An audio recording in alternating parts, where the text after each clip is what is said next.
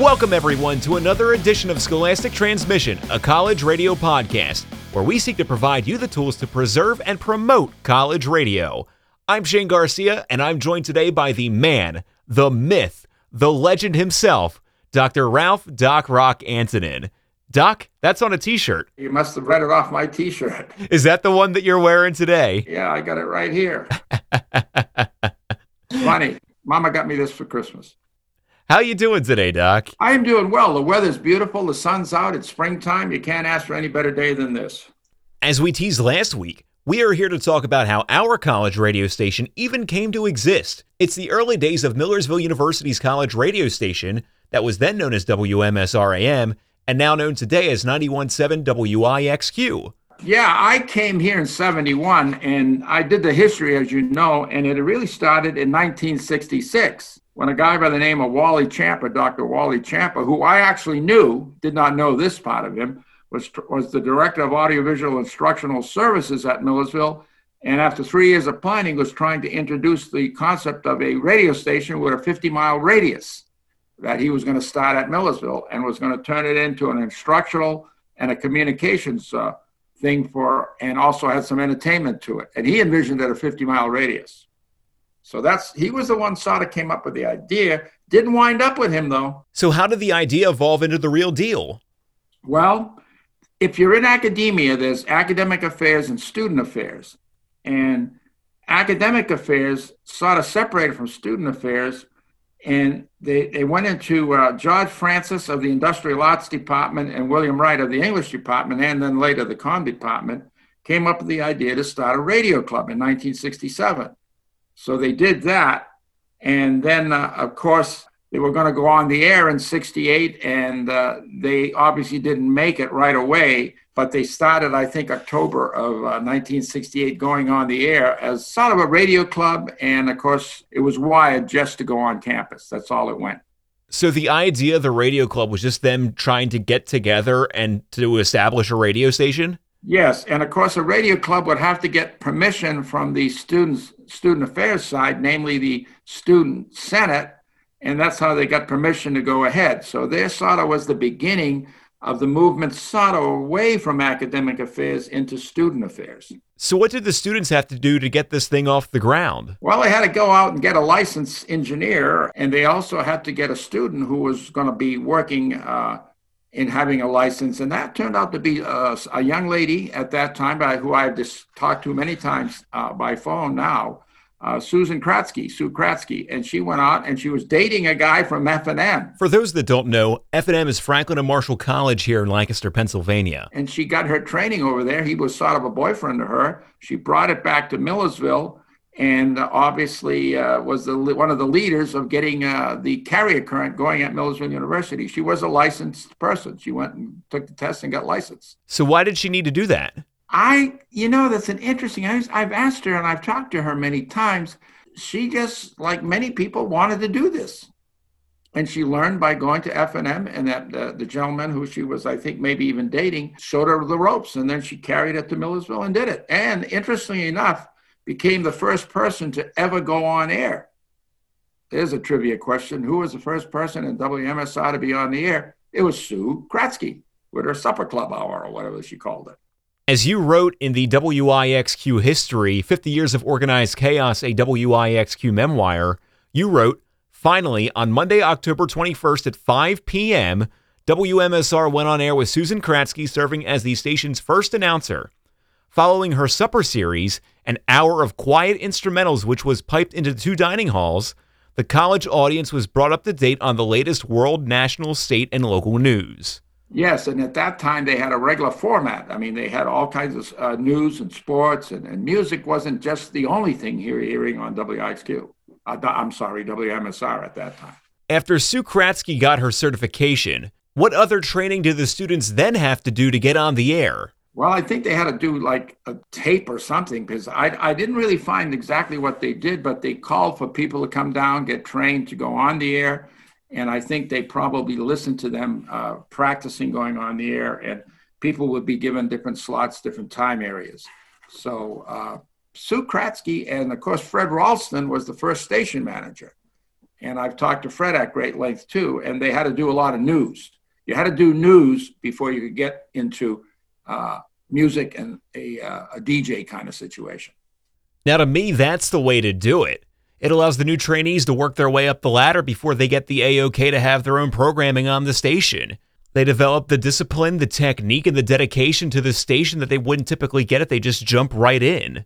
Because I know for some, because I've seen it happen time and time again during my time in college radio, that somebody would train and they get a show at, like, say, 7 o'clock or 5 o'clock or even 1 or 3 a.m. in the morning, and then they'd stop going to their shows and drop off the program grid because they wouldn't want to put in the work to work their way up the ladder to get a better time slot or work at the station. Where instead, if you have them start out in a producer role or covering news or sports, kind of like what WSOU does in Seton Hall, they're going to want to develop more and do more in order to get their own show. You have to install a training model that is going to instill discipline in your DJ so they don't fall off the ladder, and so they're going to want to stick around and help out the radio station. And aside from training, you have to install a disciplinary model so that way your DJs stick around and actually put in the work at the radio station, regardless whether or not it's their show or they're on an executive or council position. Because nobody likes a lazy station member. Nobody does. Everybody should be wanting to put in the work to help build the foundation of their radio station.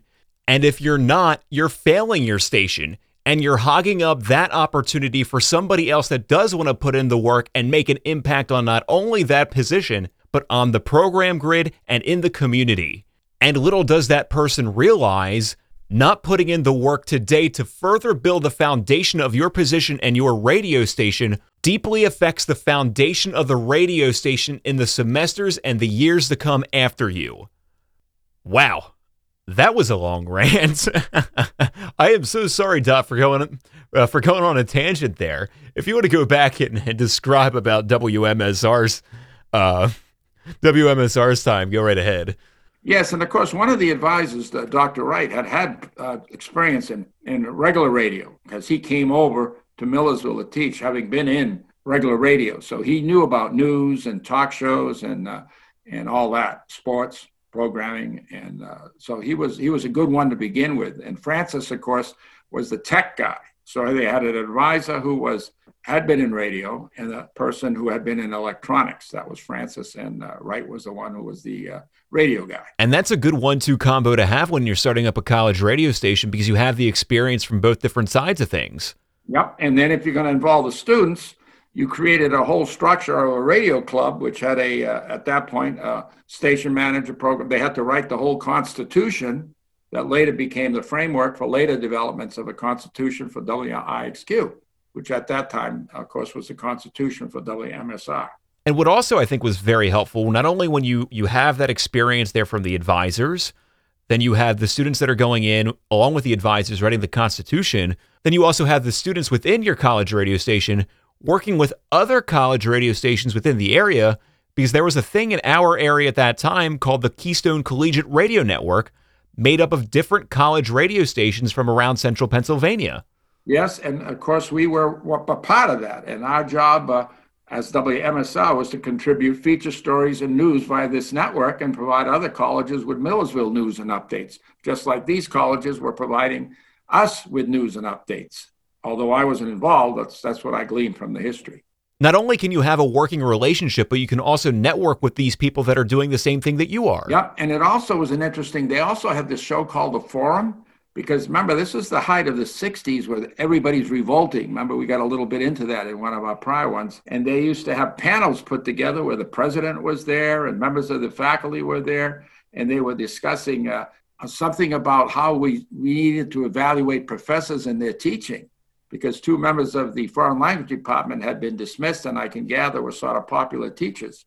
So they actually brought in a panel that was chaired by a man by the name of Michael Decker, who was a student, and had the President Duncan and history professor Keller, economics professor Butos, and a physics professor and an art professor, all discussing teaching and evaluation of professors, which was interesting that they put that on air. Everybody was there. But a community affairs program like that is a very important show for your station to have. Your focal point is obviously going to be campus. And what better way to connect with them by holding a show that focuses on topics that are affecting the students, the staff, the university, and the community around you? Yes, and one of those forums actually got in, and I don't remember this too much, but I do remember the ending of it. Underground newspaper, because one of the forums challenged whether the Snapper was doing its job or not.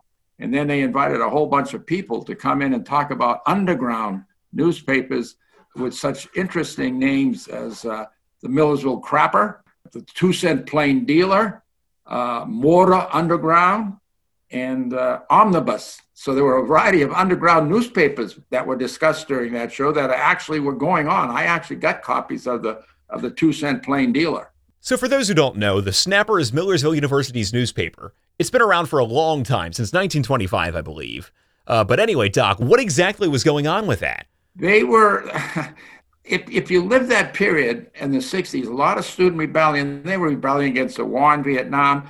They were rebelling against maybe the writing, the way the Snapper was written. So they had this big panel where the Snapper people were there and all these other people were representing all these underground newspapers trying to claim that, hey, we need underground newspapers, not just the Snapper. So I got into the tail end of that when I came in 71. It pretty well died out by then, but I do remember the Millersville 2 Cent Plain Dealer and the Millersville Crapper. And also doing some digging into the history, the WMSR forum had the ability to be heard live on the air in the dormitories, but then it was also recorded, and then you could later hear it through a campus dial access system. That is correct. As I said in one of my earlier times here when we were doing this, I actually had my lectures on the dial access system. So you could listen to it. You could dial in literally by a telephone. For me, as I look to see what a college radio station can potentially do to get and grow their outreach in these times, a program like that could be something that is very beneficial. You hold the show live on your station, featuring a variety of important campus and community personnel who then talk about the topics at hand. Then you can ask the people who live in the community to ask and submit questions to a moderator that revolve around the topics that you're talking about during that episode. And then those featured guests on the show can answer the questions that are asked by the moderator. A couple of days later, and this is the big thing, you take a recording of the community forum that just aired on your station and post it to your station's website or a streaming service for other members of the community to listen to. That's if they didn't have the chance to listen the last time, or if they'd like to revisit it down the line. Yeah, Millersville's Constitution, WMSRs, WIXQs, when I became advisor, we had a position that was in charge of this called educational programming. And of course, we started out strictly educational. So that was a very key position, which over the course of time has since been eliminated. There is no educational program director anymore on the exec council at the WIXQ, but that was the position that was to do this community kind of outreach and have these forums and talk shows and discussions. So there was actually a procedure for this person in charge of this. But over the course of time, students, because they got more interested in music, got rid of it, and it turned into a music station, even though it wasn't intended to be that. It was intended to be educational programming. And a certain element, a certain percentage, we used to have these pie charts when I first became advisor, had to be educational programming.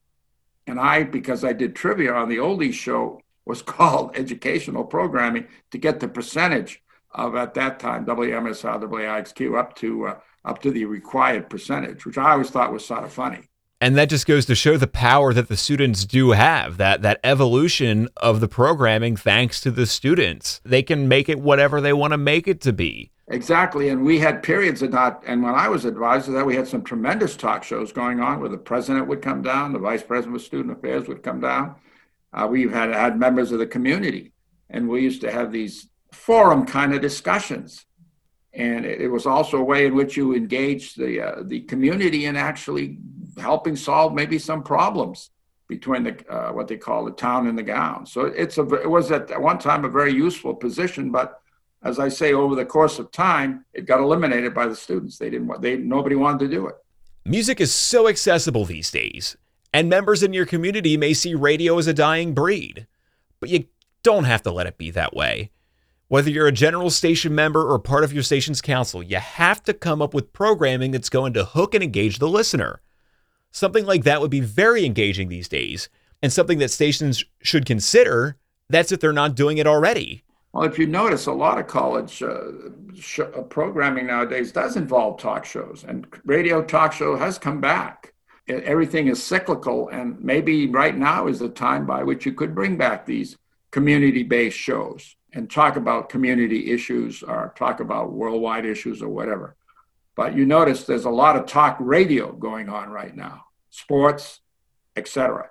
And sports was a big thing at WMSR back in the day, Doc. Yeah, they used to do basketball games. We used to do some basketball, football games even back when it was IXQ on a Saturday and some special basketball. But again, there was a sports director who was a position at the radio that has since gone by the wayside because, again, it turned out to become a music station.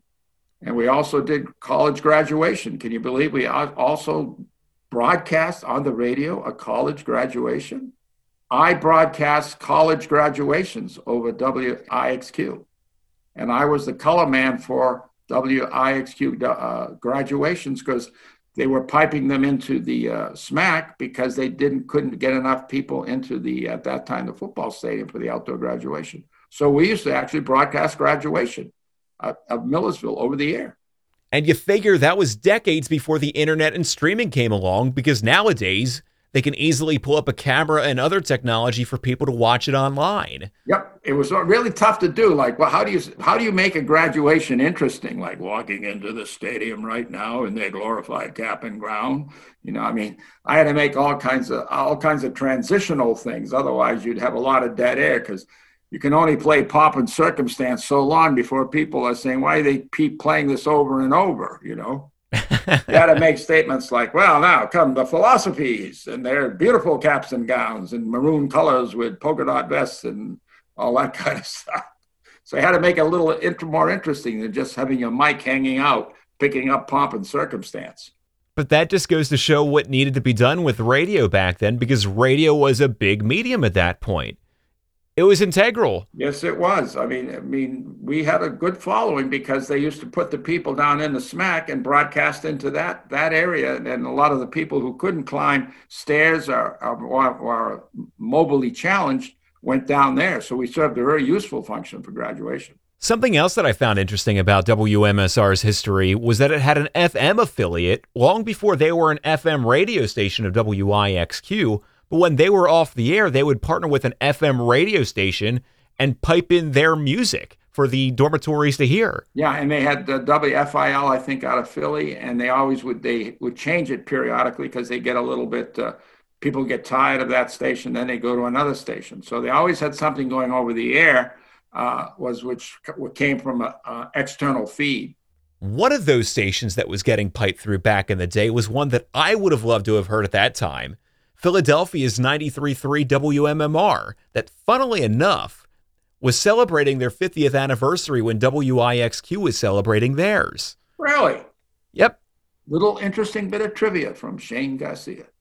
It was through that campus and community connection that WMMR ultimately became that FM affiliate for WMSR, because they reached out to the people on campus and said, hey, what do you want to hear?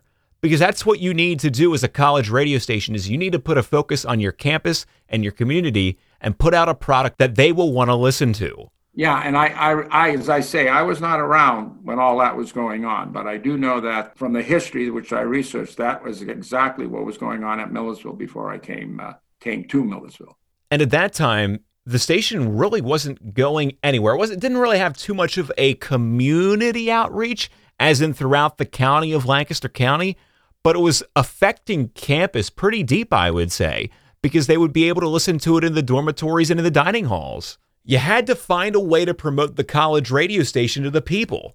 So if you look back in a WIXQ memoir, the one that Doc wrote, WMSR DJs created something called the Hot 30 survey that was given to the students so they could submit what music they wanted to hear on WMSR. Yeah, it was called the WMSR. Hot 30 survey, and they would give every week, they would give the top 30 hits as WMSR, WMSR, sorry. And there was a program on as well that people could tune in and hear those top 30 tracks. That is correct. Again, I never listened to it at that time because I was not living on campus. I was living off campus. But I do remember hearing about it from some of the alumni who have come back and told me about it. I think that's another great way to connect with your campus and your community by sending out those surveys to gauge what your audience really wants to hear. And obviously, the students can play whatever they want. That's the purpose of a free format radio station. But that's a good way to really gauge your audience and put it out there that, hey, we're an alternative to what you hear on commercial radio. But being a breeding ground for the underground, that's a good way to really get yourself out there and say, hey, what do you want to hear? What do you want to hear that's not being played on the radio? Or something that you might have found on a streaming service. But they also got their name out there through the campus newspaper, The Snapper. Yeah, and IXQ would, when my day would actually have its program grid put up there, and we would have joint meetings with the Snapper would do stories on WIXQ DJs and the programming too, back in those days. But that was a good way to really get your name out there, and it's something that I feel like stations should apply today to try to advertise through your other campus mediums, such as a student newspaper or other clubs, but also putting out surveys, whether or not it be something that you could put out on Facebook, on social media, on Twitter, Instagram, even Reddit. You can put something out there to try to draw in your community and to get them to listen to your station. But at that time, it was only the dormitories before it fully evolved into an FM radio station. And there was a lot of rebellion going on, as always, at WMSR that I read about and have had people told me. But again, I think that's an interesting story for another day. That would be an interesting story for another day, especially as how WMSR evolved to an FM radio station known as WIXQ. Yep, and I think we will have many people who might even want to join us for that. I believe so, because that was a very interesting time period from what I've heard and from what I've read through the history that you wrote, Doc, that there was a lot of conflict, not only from the students, but the advisors and the university itself during that time period to try to build up an FM radio station for the Lancaster County community. But I think we can come back to that next week for the 4th episode of Scholastic Transmission as we talk about the evolution to an FM radio station. Thank you, Shane. I look forward to coming back and talking with you about it. You can stay up to date with Scholastic Transmission and follow us on Facebook, Twitter, and Instagram at College Radio Pod. Again, that's College Radio Pod to get your social media fix. And as you may see on our social media pages, we're putting out a post every Monday afternoon called a Pop Quiz to get to know you, the listener, a little bit better and to ask about what you did during your time in college radio.